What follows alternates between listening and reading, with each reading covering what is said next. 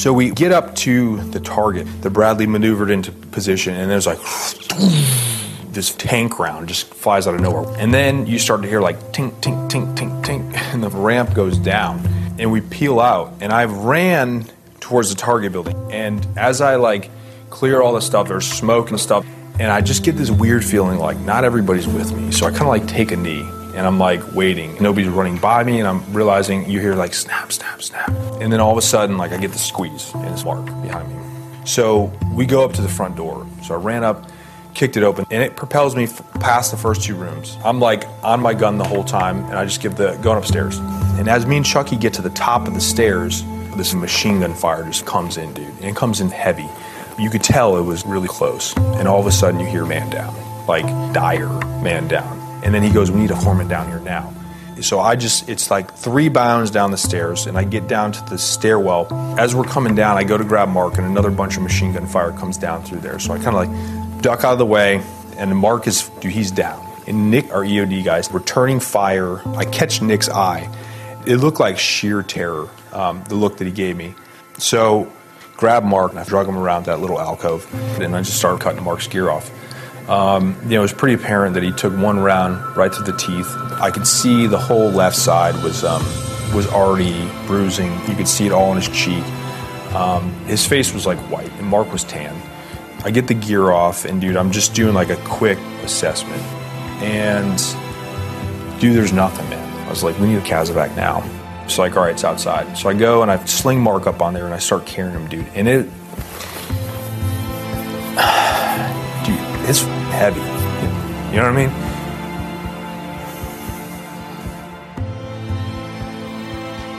Welcome to the Global Recon Podcast. I'm your host, John Hendricks. Have a very special guest on with me today, Ephraim Matos. Ephraim has been busy the last couple of years doing really interesting work overseas, and we're going to touch on all that. Ephraim is also a former U.S. Navy SEAL. Ephraim, how's it going, brother? Hey, it's going good, man. Thanks for having me on. So we got a lot going on as far as what you've been up to, what you're working on, and things you have coming out in the future. We're going to touch on everything. Before we get into the now, can we talk about kind of your beginnings in the military and specifically joining the Navy and your career in the Navy up to now? Yeah, absolutely. I don't know if you could call it a career. I did the minimum amount of time in the Navy. I joined up when I was 18, went through BUDS, did all that, and I spent about 4 years at a SEAL team, a West Coast SEAL team, deployed twice. And during that time, I kind of realized that it wasn't a good fit for me long term. I mean, I'm glad I did it. Don't get me wrong. I always say the best decision I ever made was to join the teams. The second best decision I ever made was to get out. But yeah, I had a great time. A lot of really good friends. A lot of really cool experiences. Yeah. So now you've done your time in the Navy in the SEAL teams. Did you immediately head overseas once you got out, or was there a gap in between those 2 events? Yeah, actually, the 2 overlapped. I was still technically active duty when I went overseas. I took terminal leave, and I flew overseas to Iraq because I wanted to do some humanitarian work. That was kind of I figured I could use my military training and skills in a war zone to kind of get into places and help people in a humanitarian sense that other people couldn't necessarily help. And so, yeah, I left the Navy 2 months early, put in leave, and flew overseas to Iraq. And when I was there, I met up with a group of guys called the Free Burma Rangers. And for about a month, we did mostly humanitarian stuff. But the Iraqi army unit that we were attached to was ordered to assault and participate on the direct assault into West Mosul. And at the time, West Mosul was completely controlled by ISIS, and ISIS had been pushed out of East Mosul and southwestern Mosul. And so basically all these ISIS fighters had been congregating into West Mosul, and sort of to break this stalemate, where with an armored Iraqi armored division, the that Iraqi Armored Division was ordered to go and just hit ISIS head on. And we were there on the front lines the entire time during that entire assault, working as medics. So we kind of went from just humanitarians to medics, and we obviously carried guns and all that. But yeah, it ended up just being this insane thing that I was not expecting. So there was no overlap. I literally left the teams, was still technically on leave, and flew to Iraq, and then all this stuff happened. And this is when the big push was being made to get ISIS out of Iraq. What year was this? This was like 2016 or something, or 2017? No, this was 2017. Yeah, this was June. Yeah, this is the assault on West Mosul by the Iraqi Army's 9th Armored Division happened May 4th, 2017. We were there for that, and I ended up being there until June 2nd when I got injured and got pulled out of there. So when you got injured, there was like a viral video of an individual. I believe he was an American, a part of the Free Burma Rangers, if I'm not mistaken. And I think he was a former Green Beret. Is that right? Is that correct? Yes, that video that went viral it was 3 guys. It was Sky Barkley, myself, and then David Eubank, who is the founder and the leader of Free Burma Rangers. Right. He was a former SF officer, and he was also in the Ranger Battalion, or one of the Ranger battalions. And Sky was a former Marine who had been in Fallujah sort of after the big kick had happened in Fallujah. He was there as well. So yeah, all 3 of us were former military that were in that video. And yeah, that whole thing was just insane. We weren't expecting, and there to be any kind of publicity off of that. We honestly, we thought we were all going to die that day. We were talking about it before we rolled out. We were like, oh, well, here we go. It's a good day to die, sort of thing. Yeah, I remember seeing the video, and I think what made it kind of go viral, what gave it that push, was basically I think you guys were like behind a tank taking cover, and there was like a little girl out in the open, and I forget which one of you guys ran over to get her kind of under fire and brought her back to cover. Mm-hmm.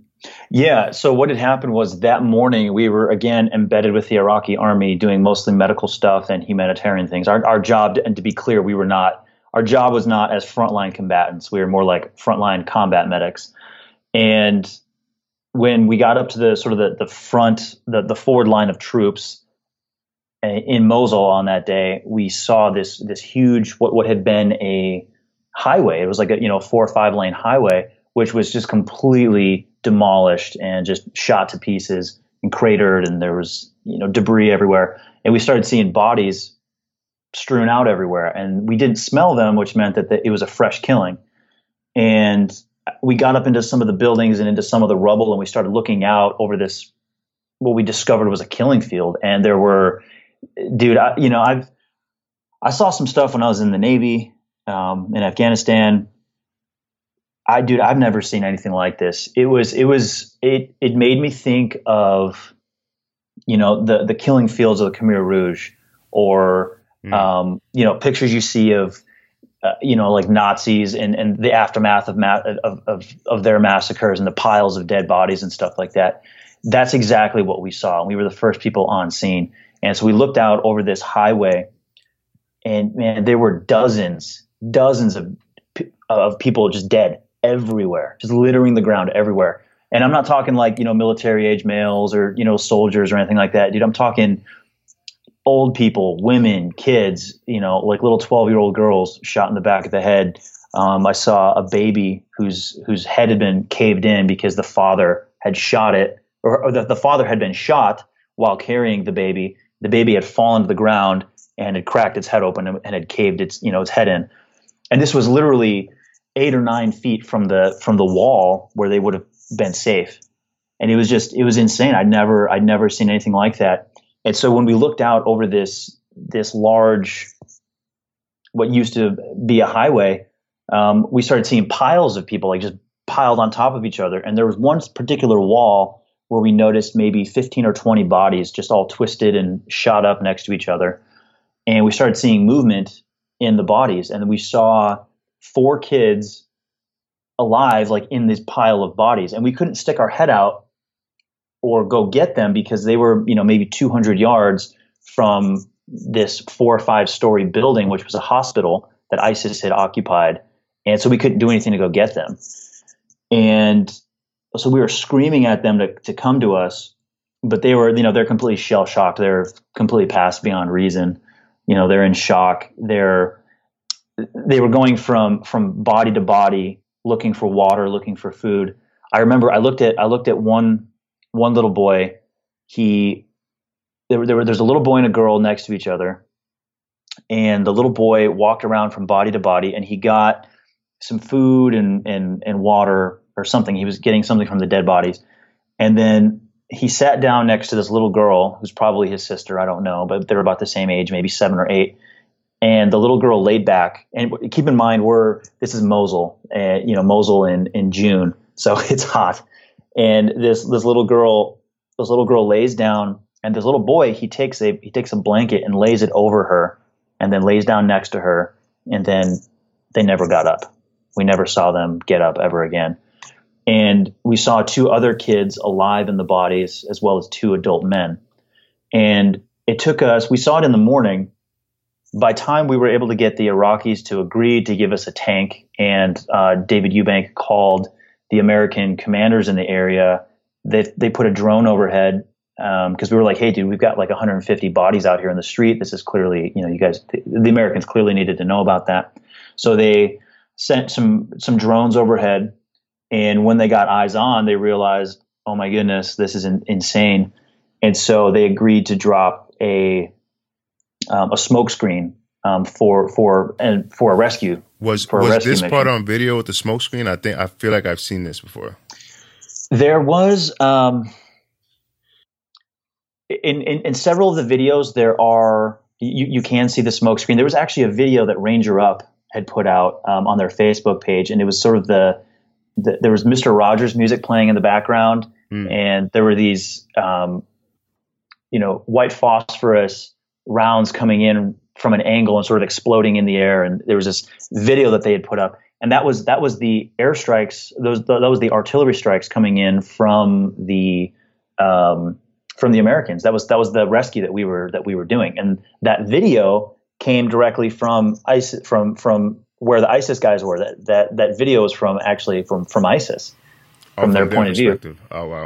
Yeah, which is fascinating, absolutely fascinating. So I don't know if the Ranger Up guys realize that, but they have like an actual ISIS video. And I talked to several of my guys in Iraq, guys that are friends of mine in Iraq, guys who still live there, locals, and they were looking at it and they were like, oh yeah, that's from the ISIS news channel. Wow. So. So there is video of that out there. So the Americans dropped a smokescreen for us, and the Iraqis agreed to give us 1 tank. Now that's obviously a terrible strategy. That's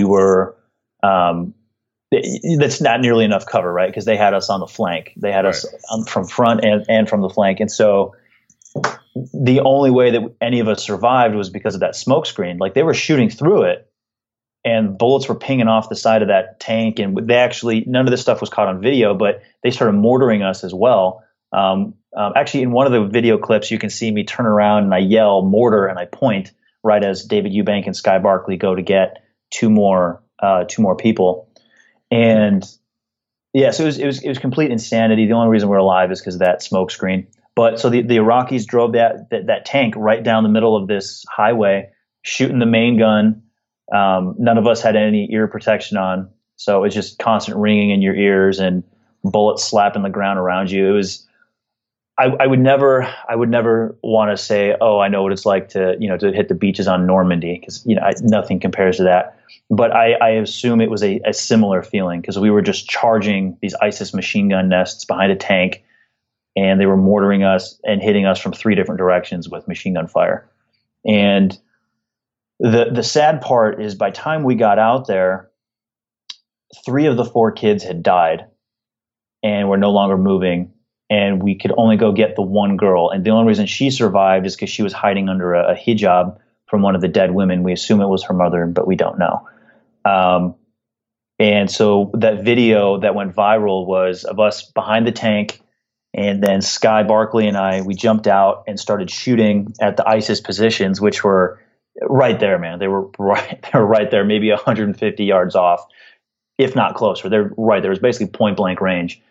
And David Eubank ran out and grabbed a little girl and brought her back. And the funny thing is, you can't see it on the video, but you can kind of see some dust kick up. As soon as David grabbed her, he turned around and he just fell flat on his face while still holding the girl. And I thought for sure he had been shot because, David's not clumsy or anything like that. And so we talked about it later, and he's like, dude, I don't know for sure. He's like, I may have just tripped, but I think that my leg may have gotten shot out from under me or something like that. Cause he was like, he doesn't trip and fall like that. He's not a clumsy guy.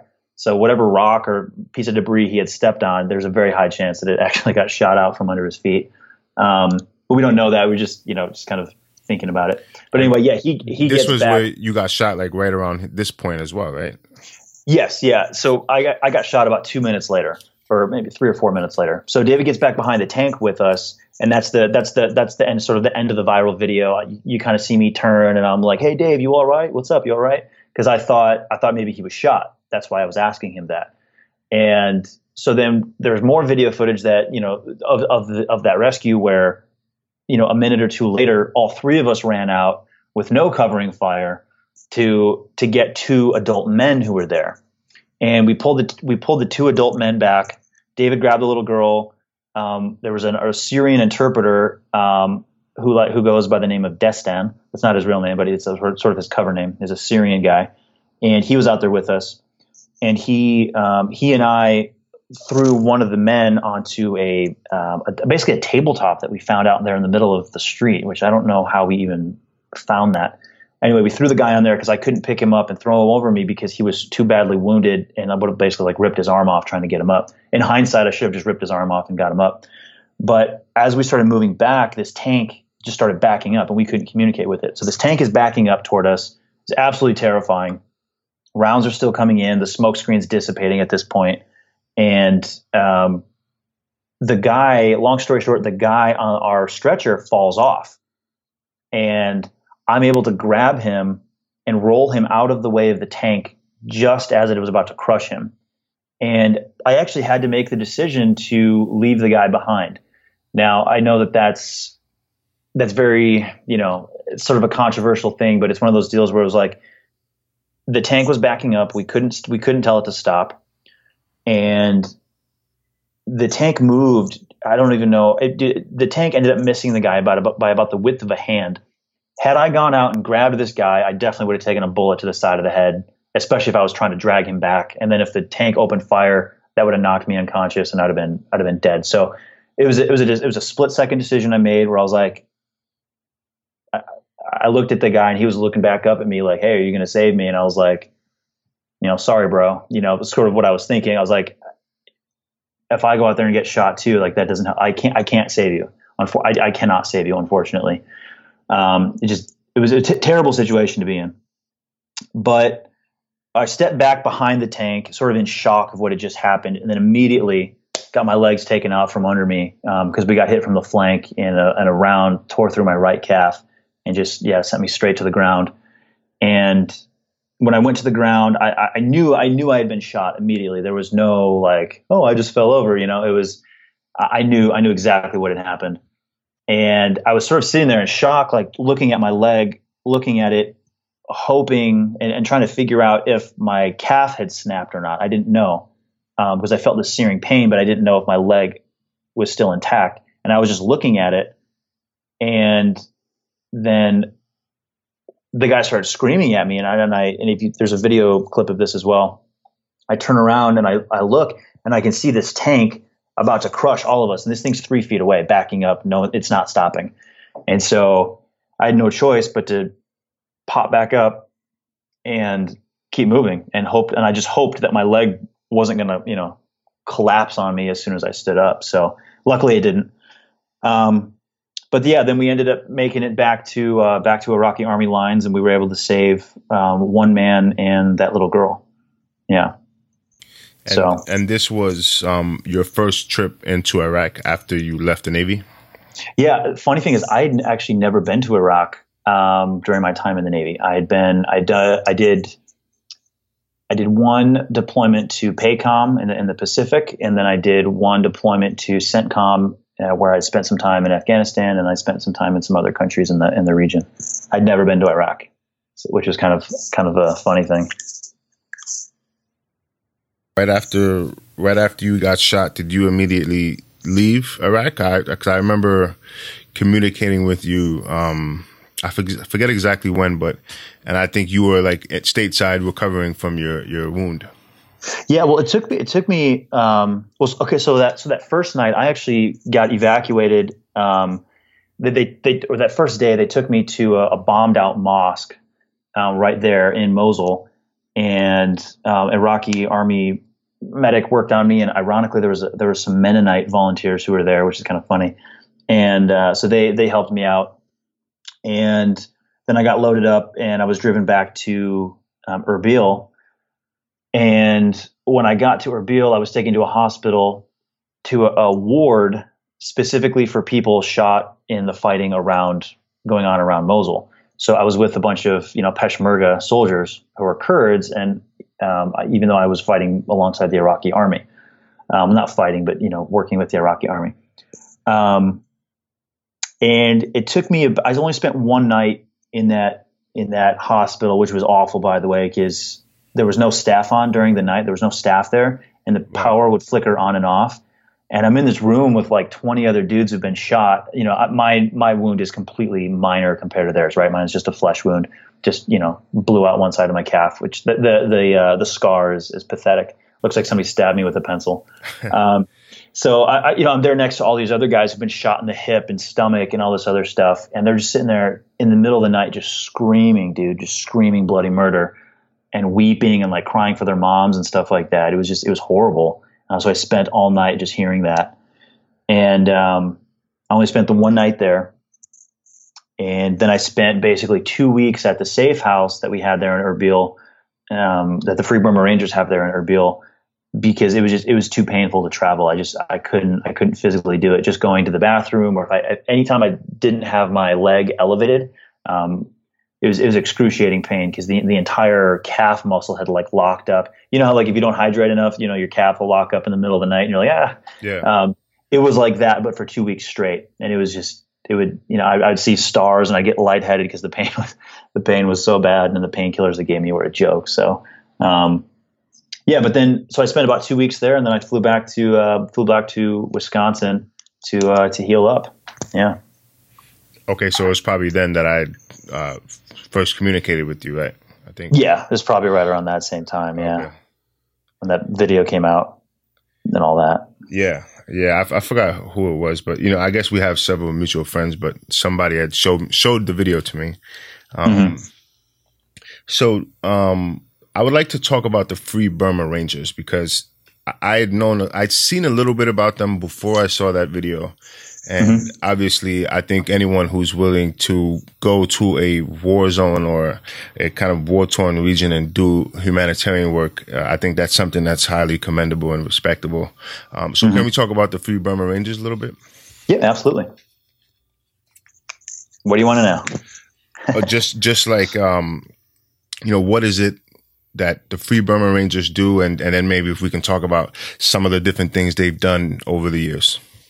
Okay, yeah, absolutely. So as we said earlier, David Eubank, former SF officer, started Free Burma Rangers. He grew up in Thailand, and so had a lot of connections there. And he grew up as a missionary's kid in Thailand.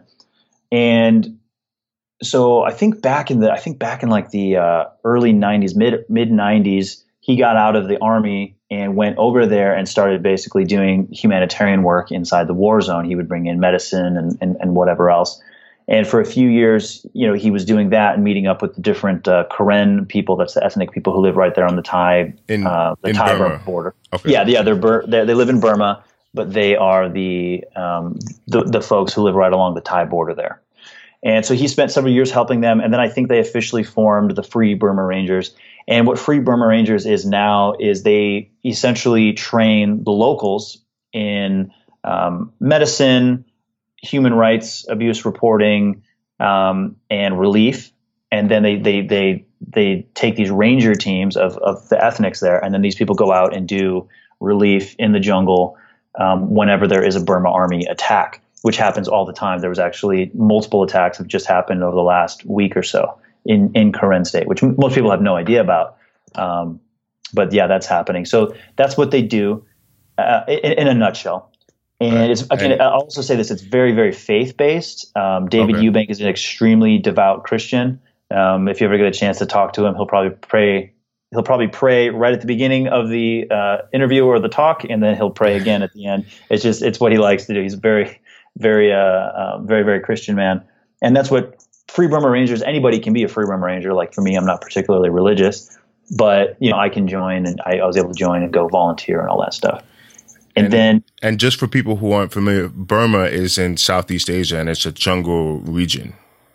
Yes. So Burma, otherwise known as Myanmar, is a country sort of sandwiched in between India and Bangladesh and Thailand in the east. And then they have China to the north.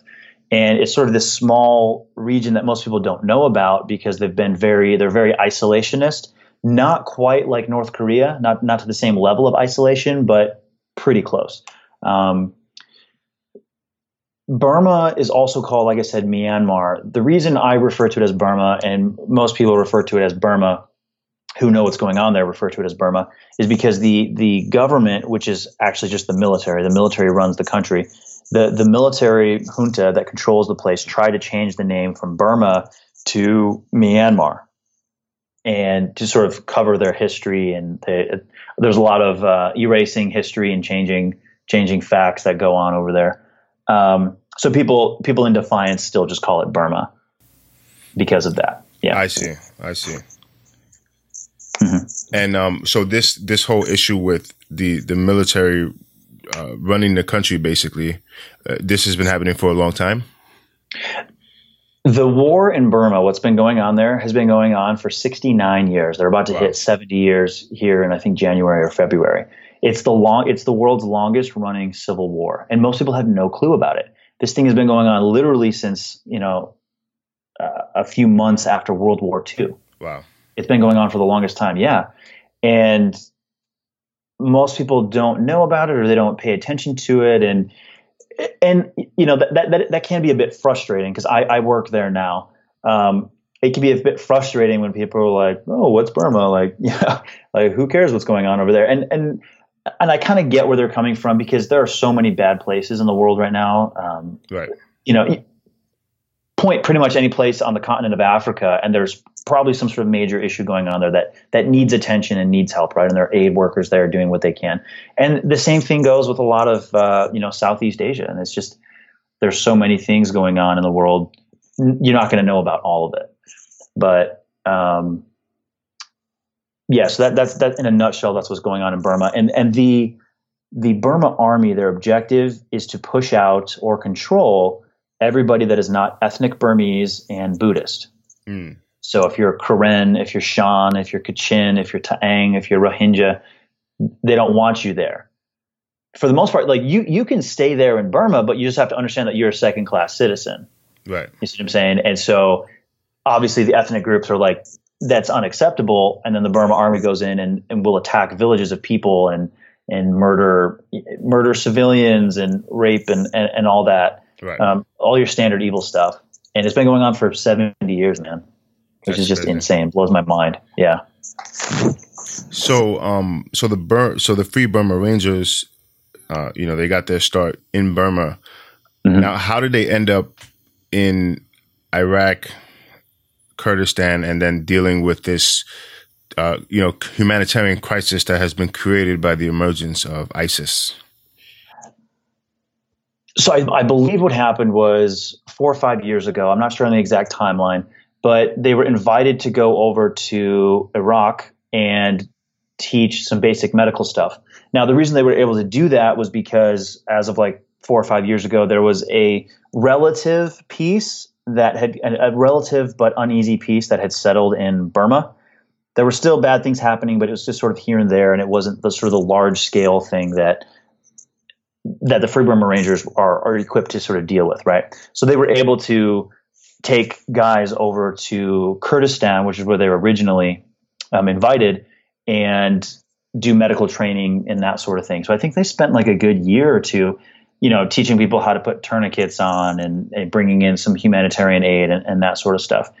And at one point, I forget, David told me this story, but at one point there was basically a shipment of humanitarian supplies that needed to get taken into, I think, East Mosul at the time, and taken to this specific unit called the 36th Brigade, which is part of the 9th Armored Division, an Iraqi army unit. And nobody wanted to take it in or something like that. Long story short, David ended up volunteering to say, hey, we'll take it in. We'll get these supplies in there. And so they ended up just kind of driving into the Iraqi countryside with this truck full of supplies, somehow made it through all the checkpoints, or they actually almost ran into an ISIS position, but they saw the Iraqi army flags and they drove over to these guys. And luckily they didn't get shot up because Iraqi army units do not like random vehicles driving up to them, right, for car bomb reasons.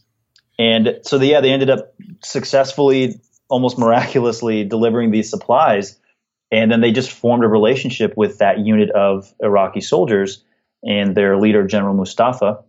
And then they just kept on coming back and saying, okay, we will bring in more humanitarian supplies. Because what was happening is every time you clear a neighborhood in Mosul or any of the villages on the outskirts around Mosul and the plains of Nineveh, you have a whole bunch of civilians fleeing, and they're picking up everything and running like all hell, trying to get out of there and not get shot. And so there's this big humanitarian crisis that's caused right there. Now you also have to make sure that when these people are running out, that there's not an ISIS suicide bomber in the group, which has happened, or making sure that there aren't like kids with grenades in their pockets and different things like that. And so it takes sort of a special group of people to work in that immediately needy humanitarian environment. So for example, you have a group like, let's say, Doctors Without Borders, excellent group. They do amazing things, but they actually do have a border. Their border is pretty much anywhere within like a mile of rifle range of actual fighting, right? And they do that for good reasons, and it makes sense because it's just not sustainable for them to be up there in the front. But then you have little groups like Free Burma Rangers who sort of fill that gap and are able to get and reach people that, larger groups simply are not able to. And so this thing just kind of ended up evolving, and Free Burma Rangers ended up getting more and more involved with this Iraqi army unit doing humanitarian stuff. And just with the nature of war, you're going to end up getting into some gunfights with these guys. And again, that's not the main purpose, but it happened. And then I showed up in, I think, March or April. Yeah, March of 2017 over there in Iraq with these guys. And like I said before, maybe a month of sort of doing mostly humanitarian stuff. We had one big fight we got into. And then all of a sudden we were ordered to hit Mosul, and it was just 2 months of just insanity from that point forward, just block to block, World War II style Stalingrad, fighting. Yeah, I mean, that was pretty brutal fighting to retake Mosul. And I know ISIS, they were pretty dug in and, rigging whole buildings to explode and things like that. I know it's a pretty nasty fight. Mm-hmm. Yeah, the fight was insane. I had, like I said before, I had seen some stuff during my time in the Navy, and I'd been in some good skirmishes during my time. But this was warfare on a whole new level. I mean, we're looking at coalition airstrikes are hitting in front of us, sometimes around us. So windows and stuff are getting blown off, blown out of their hinges, and glass is shattering everywhere from coalition airstrikes 2 buildings over from us. I don't have a clue who's coordinating these airstrikes. I don't have a clue. But we're close enough to hear the whooshing sound of these airstrikes coming in and hitting ISIS positions.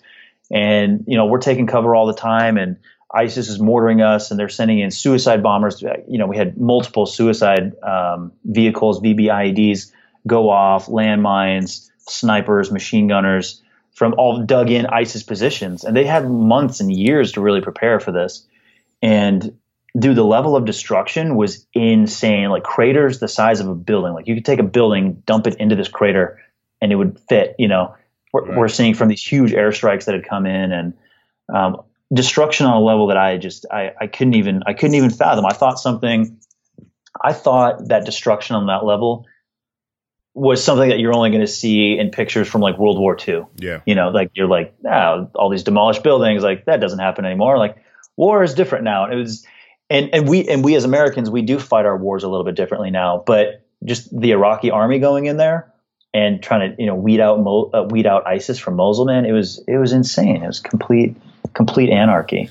Yeah. I did a podcast with two former Green Berets who had served in Iraq for multiple deployments. They were with, I think it was at the time it was 3rd Special Forces Group. So they spent a lot of time in southern Iraq fighting against some of the Iranian-backed militias and stuff like that, like in Sadr City, stuff like that. So, but they had also spent time training up and working with the Iraqi Special Operations Forces when they stood those guys up, and they've done a tremendous job beating ISIS back before they can take Baghdad, and then throughout the entire fight against ISIS in Iraq, they were involved in it. And one of them had made a comment saying taking back Mosul is going to be like one of the worst fights that we've seen in like, maybe possibly 60, 70 years.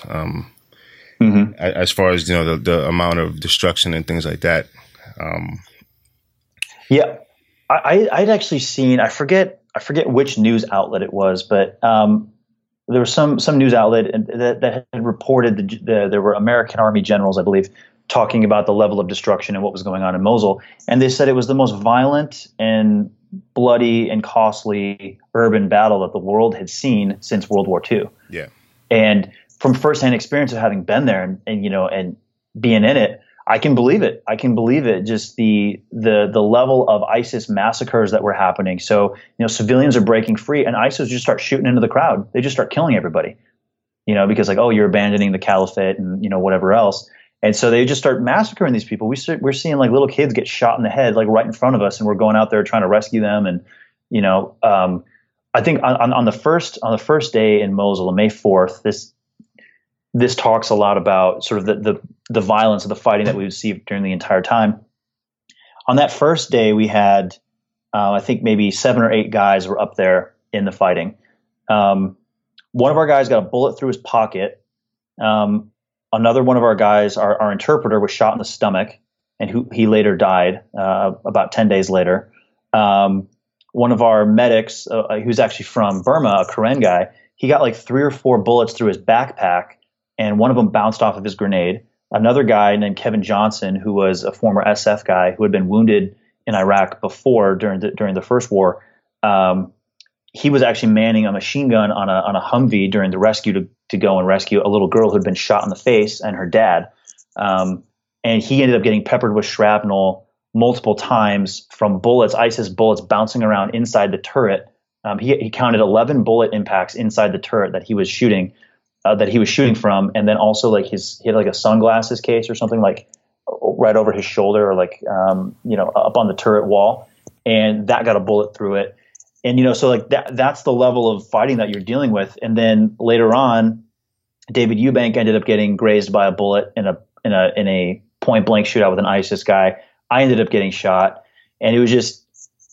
And then also an Iraqi army guy who had volunteered to be our driver, who spoke a little bit of English, he was shot like 6 or 7 times. And, casualties like that and close calls like that and bullets going through your clothes and all that stuff, that's usually sort of like a one-off thing, right? You might, most of my veteran buddies and during my time in the Navy, you'd have maybe, oh yeah, that one guy got, hit, or, oh yeah, this one guy had like a bullet, come close to him or something like that. But every single dude on the team got hit in one way or another, whether it was shrapnel or bullets, or everybody got hit. And ironically, the only 2 guys on our team that did not get hit with anything serious were, super close calls, were both guys who had been wounded in Iraq before. American volunteers who had been wounded in Iraq before. So I guess I'm saying all that because it was just a level of violence and fighting that I had never experienced, and I never thought, would really happen in my lifetime, that I'd ever really be involved in something like that. So, yeah. Yeah, I remember when I first seen like some images from the Free Burma Rangers online in Iraq, and I remember seeing like a couple. I think it was like at least more than one Asian guy, maybe one or two, and and I'm thinking, what the hell are they doing in Iraq? And then I'm thinking, because I didn't know anything about it at the time, but then I see the name Burma. I'm like, oh, maybe there's some kind of organization there. So. So after you left Iraq, did the Free Burma Rangers continue to stay there, or have they since left? They have a semi-permanent presence on the ground with like a couple of local guys who sort of make sure that vehicles are taken care of and that, some humanitarian aid and visas and stuff like that are taken care of. Several guys that are on the ground there. But there's not like a constant team of guys that are out there constantly doing stuff. Right now, they're actually they still have their main safe house in Erbil, but now they're sort of doing relief work out into Syria. Most of the fighting is finished at this point, right. As far as being able to kind of get up there and do the frontline combat medic thing. So most of that's over, if not all of it. But don't get me wrong, there still is violence obviously going on in other parts, but yeah, they go periodically. And actually, I want to talk about something real quick. You had mentioned the Burmese guys, the little Asian guys running around. Those guys are Karen. They are those guys are absolute ninjas, and I mean that like they're so cool. These guys are so highly trained, and they've all spent so much time fighting. They're highly trained medically, and they've all spent so much time fighting and living in the jungle that Mosul and all that stuff was a shock to them, but they're just calm and collected and really nice little Karen guys running around saving everybody's life. And we used to always crack a joke, which was mostly true, that we were essentially just a bodyguard service for those guys because they were the real medics. And, and I'm glad you brought them up because most people don't give them any attention because you're like, oh, like look at the little Asian guy. That's, that's interesting. Well, okay, now what's up with this big white Westerner, right?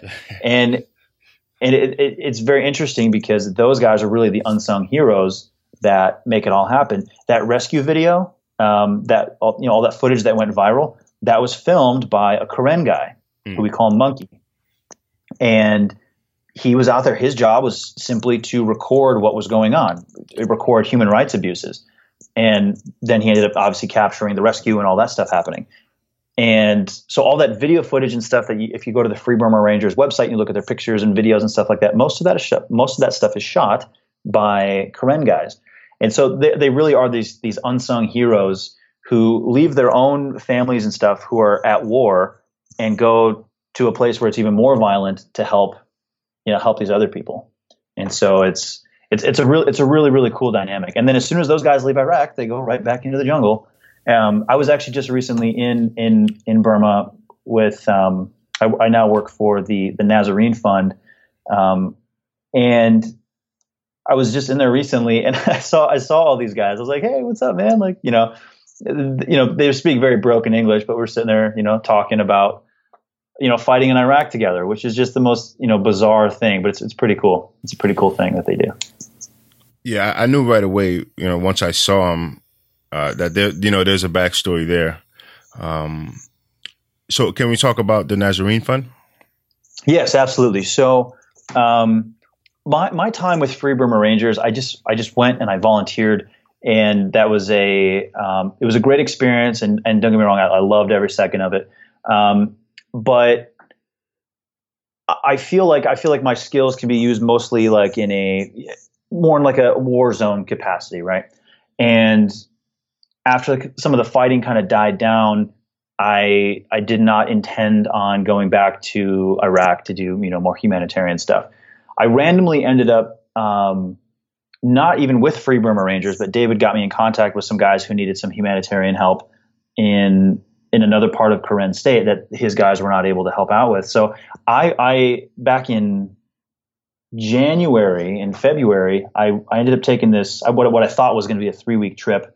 But I ended up taking like 3 or 4 months and going into Burma and helping these guys out and doing humanitarian relief stuff on the ground in there. And again, it was just all volunteer. I was completely by myself, except for the Karen guys who I was helping out.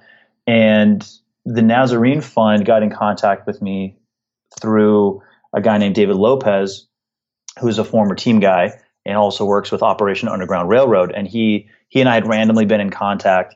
I don't even know how we met because we didn't know each other from the teams. But anyway, he ended up, saying, hey, I want you to fly out to Salt Lake City and meet some folks. And so I flew out to Salt Lake City to meet the guys who started Operation Underground Railroad and the guys who run the Nazarene Fund. And the Nazarene Fund was actually started by Glenn Beck to help rescue Christians from ISIS. It was only started like 3 years ago. Okay. And they raised a whole bunch of money and they were able to do a lot of really great stuff. And now they want to expand into other places and help other ethnic and religious minorities. And so the funny thing is I was hanging out with these guys for about 3 days and I thought that they just kind of wanted to get to know me a little bit. And actually Jim Caviezel was there, the guy who played the Count of Monte Cristo. He was there getting ready for his role to play Tim Ballard, the guy who started Operation Underground Railroad. He was there getting ready to play his role in a movie. And so I thought they just kind of wanted to have another team guy out there to, go to the shooting range and whatever else and kind of help entertain Jim and all that.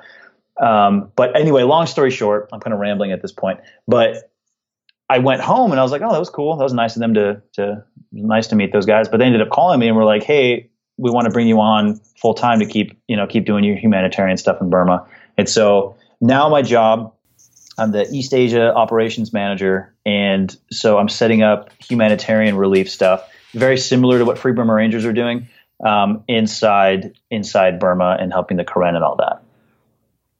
Okay. Yeah, that's pretty awesome. So do you spend time kind of back and forth between the States and Burma now? I do. Actually, on Tuesday, here in a few days, I'm actually flying out to Thailand to go meet up with my guys there. I'll be on the ground for probably 3 or 4 weeks. I spent a lot of time going back and forth between the two. Yeah. And I absolutely love working with those guys. They're the Karen guys. And the work there is needed. Like I was saying, there's been a whole bunch of fighting, and the Burma army actually just took over like 3 Karen villages like 2 weeks ago, pushed like 400 people out of their homes. We're shooting at them and mortaring them and all that. And, nobody knows about it. It doesn't make the news. Nobody has a clue about it. But that's what the Nazarene Fund is there for. We're going to go in and continue helping these folks. Yeah, that's all great work. And so Burma, so everywhere in Burma is pretty much a jungle. Is that how the entire country is? As far as the topography and all that, I believe most of it is very jungly, right? They have their rainy season right now, for example. So the summers, their rainy season, they just have these huge monsoon rains that come through and the place becomes essentially impassable. You have to walk everywhere in the mud and all that. I believe they have some more arid highlands kind of in the north, more toward China, that are not quite jungly. The elevation is too high to be jungly. But yeah, it's essentially, for all intents and purposes, when you think of Burma or you think of Myanmar, you can think, okay, yeah, jungle, humid, lots of rain, stuff like that, for sure. Okay, so I would now like to talk about the Fireside Journal. Can we talk about that? Mm-hmm. Yeah, absolutely. Absolutely. So the Fireside Journal is kind of a pet project that I started about a year and a half ago, sort of right when I was getting out of the Navy. I didn't know what I was going to do next. And obviously the Free Burma Rangers thing, I wanted to go volunteer with them, but that's a volunteer thing. You're not paid. In fact, you actually have to pay to go, and you have to pay for your own, airfare and stuff like that. And so I started this thing called the Fireside Journal, which I thought would be a really cool way to kind of document humanitarian stuff that was going on around the world. And I posted a little bit when I was in Iraq on our Instagram and on our Facebook page. And, I actually got a lot of really great response from stuff because I would, the day of, so if you go over to our Facebook page or our Instagram and you go back to like May 4th and 5th and 6th and those time frames, you'll see actual photos that I took of my time there and like a quick 1 or 2 minute story of this wounded person or of what's happening in the picture. And that's kind of what I wanted to do. Now, after I got hit, that very much, took a back seat. It was a very much, I didn't really do much with it for, several months. But then when I started working with the Nazarene Fund, I realized, they were having some issues with some fundraising and and getting messages out to their people, and people, there's a lot of what is Burma, what is going on over there. But that's going on around the rest of the world. There's all kinds of crazy things going on. So the Fireside Journal it's a free online. I decided to make it into a free online magazine focused on frontline humanitarian things around the world.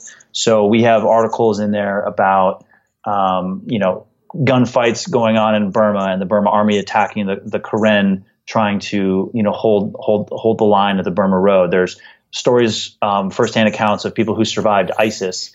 Our friend Justin Charters, he wrote an article about that. And we've got stuff from Africa. And this next issue is going to have a story about kids and young men in Yemen, and sort of how they're getting pulled into this war, and the child soldiers and things like that. So it's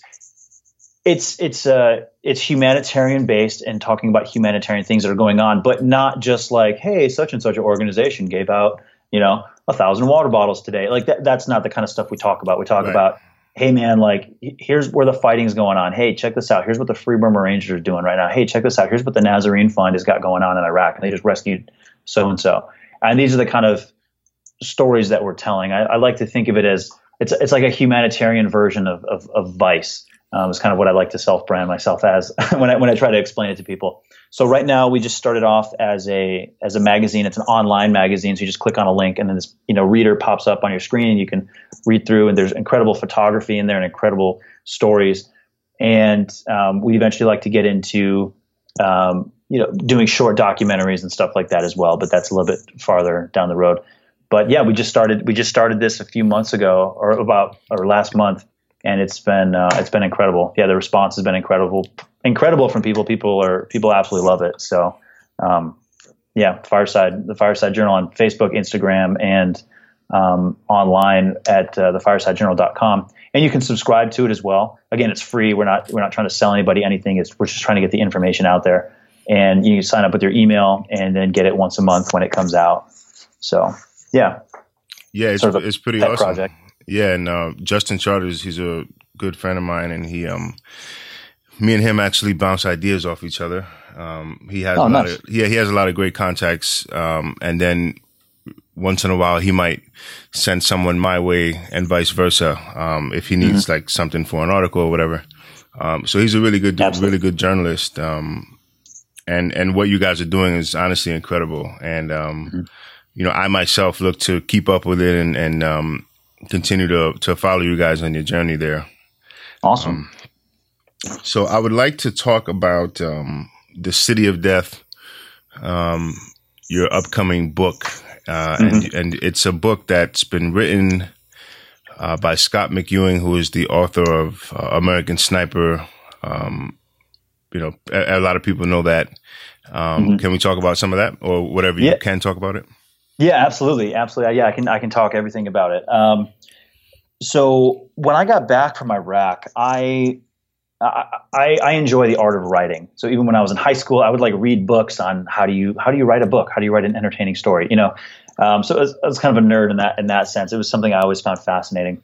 And when I got back from Iraq, I was dealing kind of with, I don't call it PTSD, right? It's not a disorder. It's just PTS. Like you have all this crazy stuff happens, and you have these stressors, and it takes time for you to kind of recuperate and get back into normal society and all that. That's completely normal. It's not a disorder. And so when I got back from Iraq, I literally, 14 days earlier had been, literally tripping over the bodies of dead children as I was running from ISIS machine gun and mortar fire with, 2 bullet holes in my leg, and my ears ringing and malnourished and all that stuff. Right. And so I needed to deal with all that. And so I started writing. I just started writing it all down. I was like, what I just saw and what just happened is so incredible. It needs to be written. And so I wrote it down. I started writing a few chapters of things, and then I realized I was like, I should turn this into a book. Like this has the potential to be a book.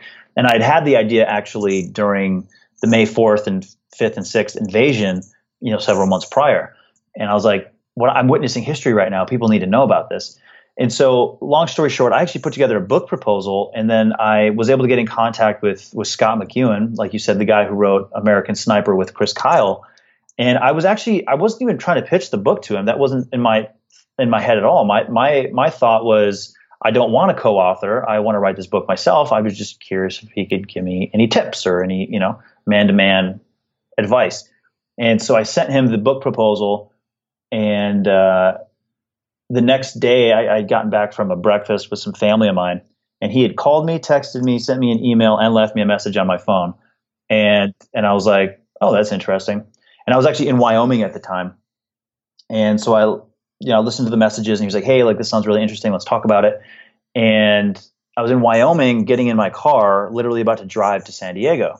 And so I got on the phone with him, and I was like, hey, I'm in Wyoming. I'm driving to San Diego. I don't know if I can meet up with you. I don't know where you live. And he's like, oh, I live in San Diego. So I was like, sweet. So I ended up meeting him a couple days later.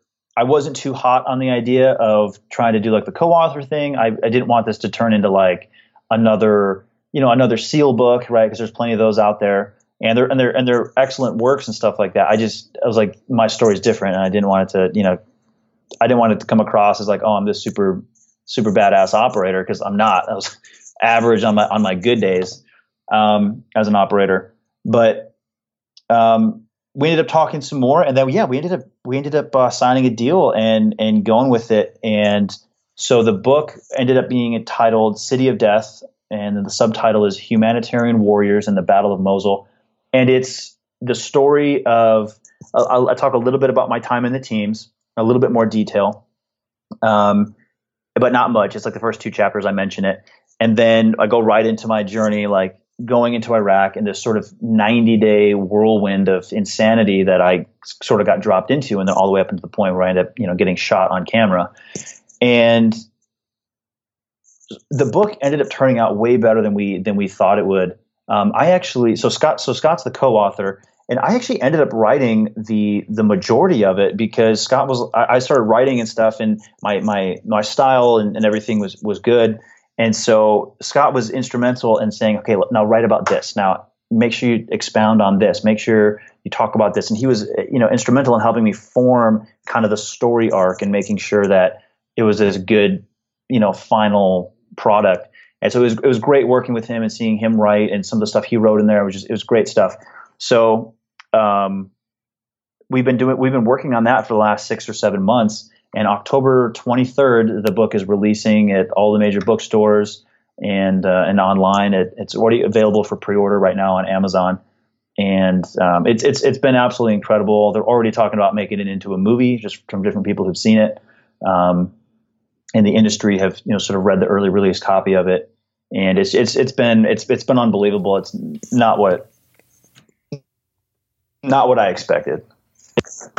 Yeah, it's funny because I know a couple of guys who were in different branches, and some people were kind of interested in maybe putting out a book, but looking for a different angle, because obviously there's 17 years of war, 18 years of war.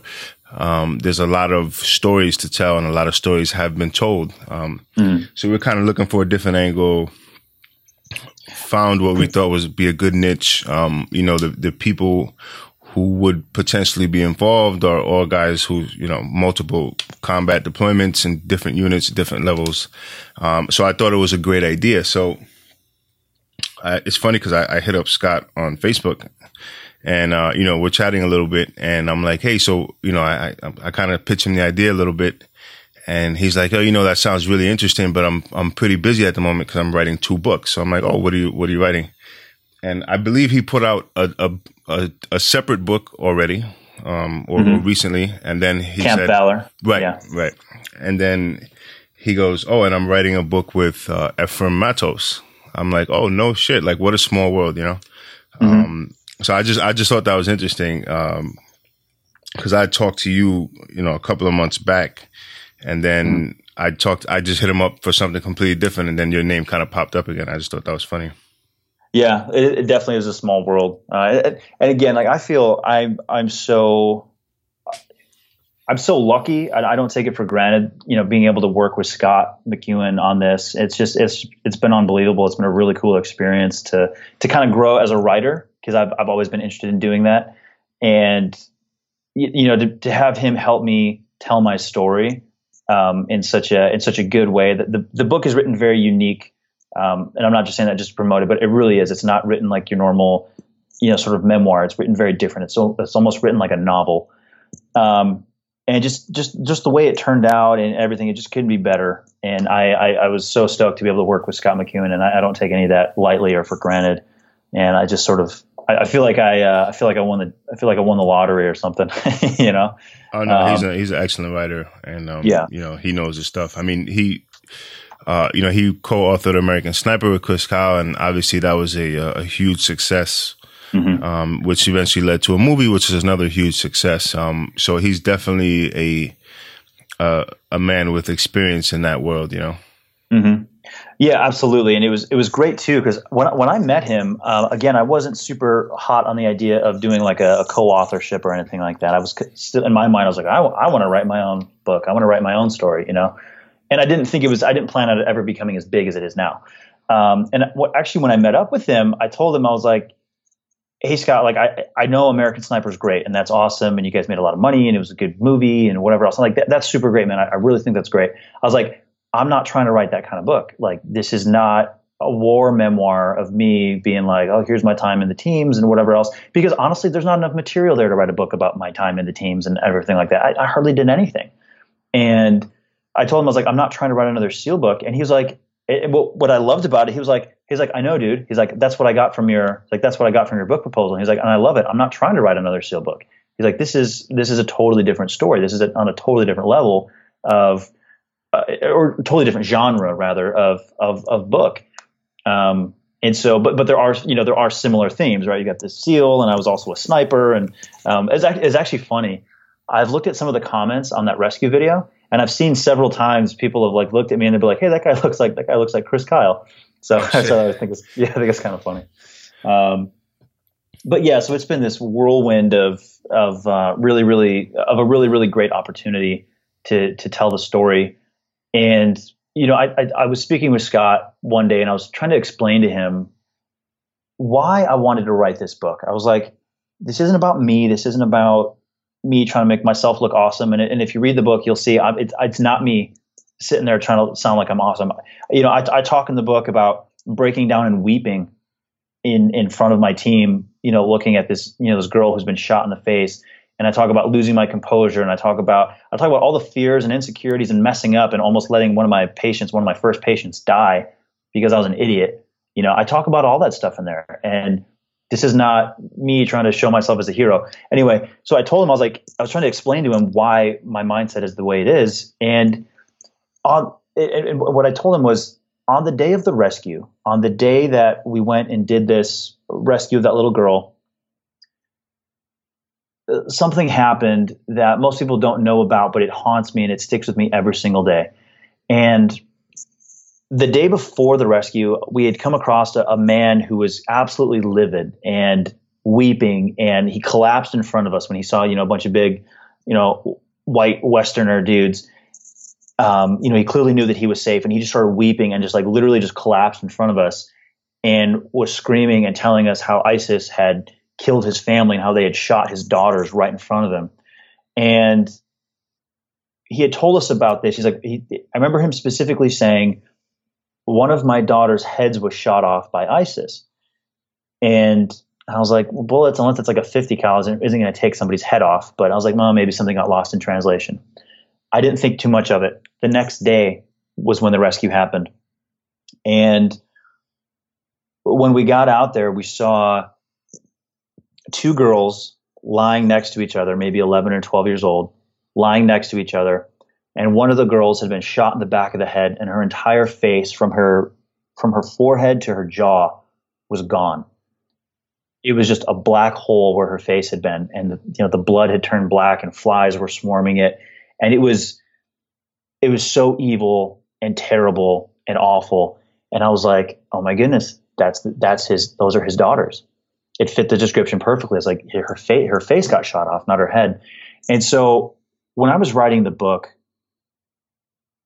there's this temptation, especially when like Scott got involved and they started talking about a movie and other things. There's this temptation to be like, oh, I'm awesome. Look at all this great things that might happen for me.